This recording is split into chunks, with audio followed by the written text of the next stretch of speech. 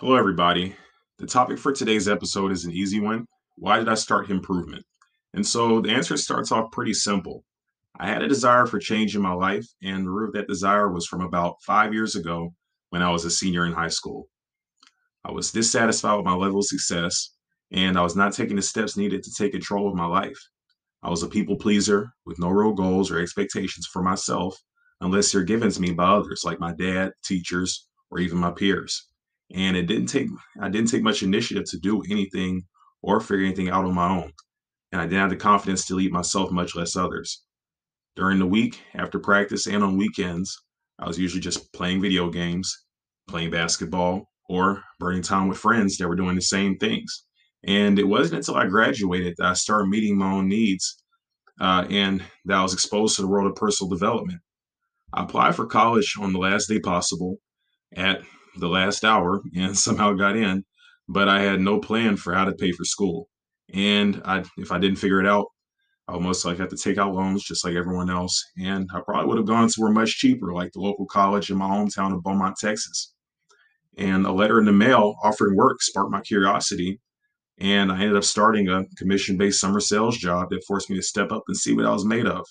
And that was an experience that I never had in my life up to that point. I hovered in my comfort zone for most of my 18 years. So it was a very visceral experience, to say the least. Up until that point, any level of pride or disappointment that I felt was only dependent on how well I met the expectations of others. And so when I finally set goals for myself, I felt true disappointment as well as true contentment, for it was probably the first time in my life. It was crushing during my first week on the job when I only hit 20% of my sales goal for the week. And I wasn't even meeting the regional average for sales or order size, and I was doing double the appointments of anybody else. Part of it was the fact that the skills needed for this type of job were so far from what I perceived my skill set to be. Keyword in that sentence is perceived. And I just hadn't gotten familiar enough with the art of sales to be proficient at it, which would take time. I noticed that all the top sales reps are not only above average at performing the techniques we were taught in training, but they also took steps to shape and protect their mindset, a key practice for a high stress job like direct sales. And that's when I first started listening to audiobooks in the car on my way to appointments, reading the hard copies of the books in my free time, and listening to podcasts and motivational speakers on YouTube. From then on, my results changed completely. Developing the right mindset took me from average to a top performer. It was euphoric when I was recognized as a top 10 sales rep in the nation that summer and made enough money to pay for my first year of college in full. From then on, I was hooked on personal development. I had developed a level of confidence and self awareness that I had never seen before in myself. And I also got my first taste of true adversity, which helped prepare me for what was to come in the next few months.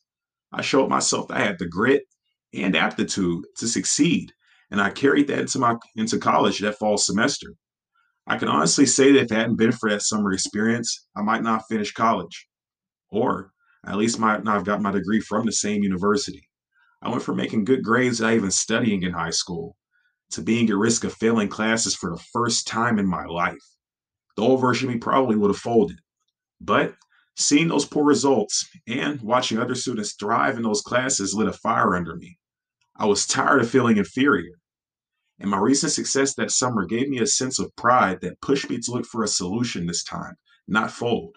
I had to teach myself how to study and manage my time effectively.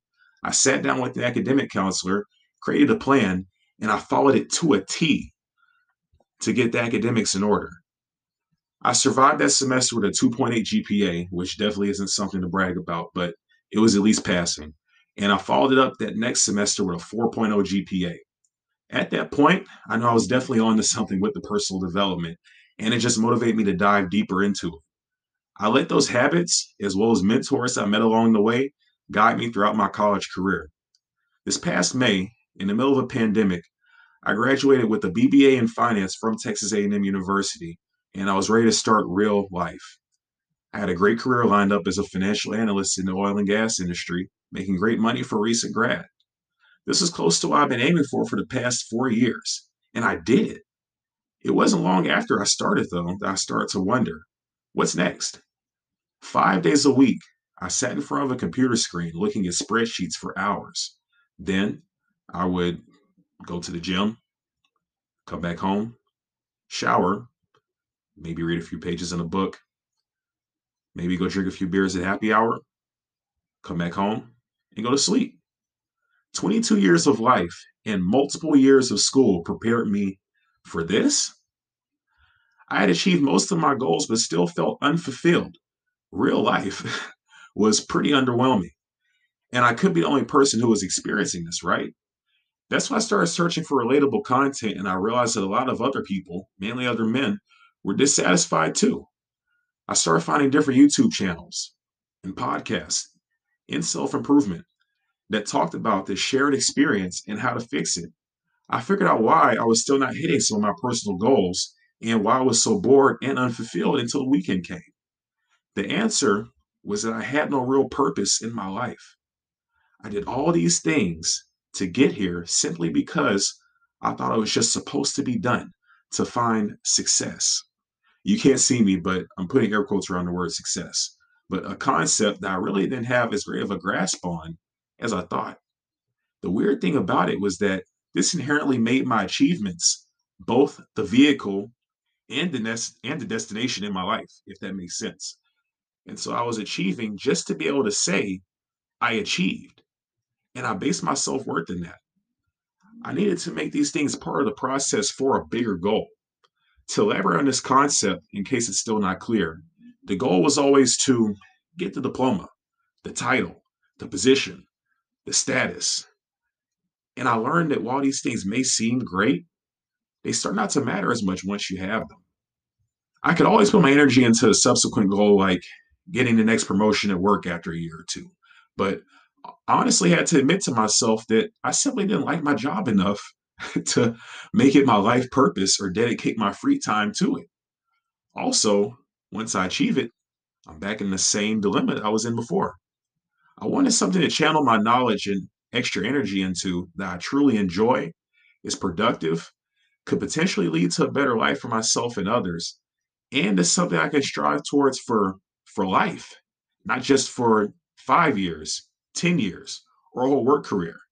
The answer I came up with was to be the best version of me possible and to help others do the same. Enter improvement.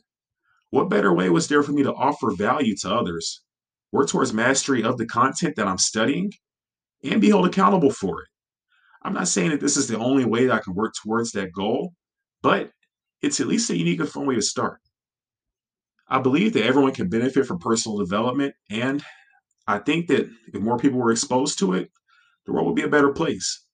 A lot of people are dissatisfied with their lives and themselves, and they choose to cope with that negativity in destructive or unproductive ways.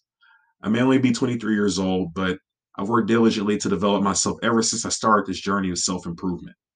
And while I may not be able to relate to all audiences due to my limited life experience, I hope that young guys alike, parents of those young men, and others who have a vested interest in someone that can relate to my story and content listen to this and can glean some sort of insights, whether few or many. And so, last but not least, if you like the idea of the show and you like the support, or if there's a young man in your life that you care about, please share and spread the word. Thanks for listening.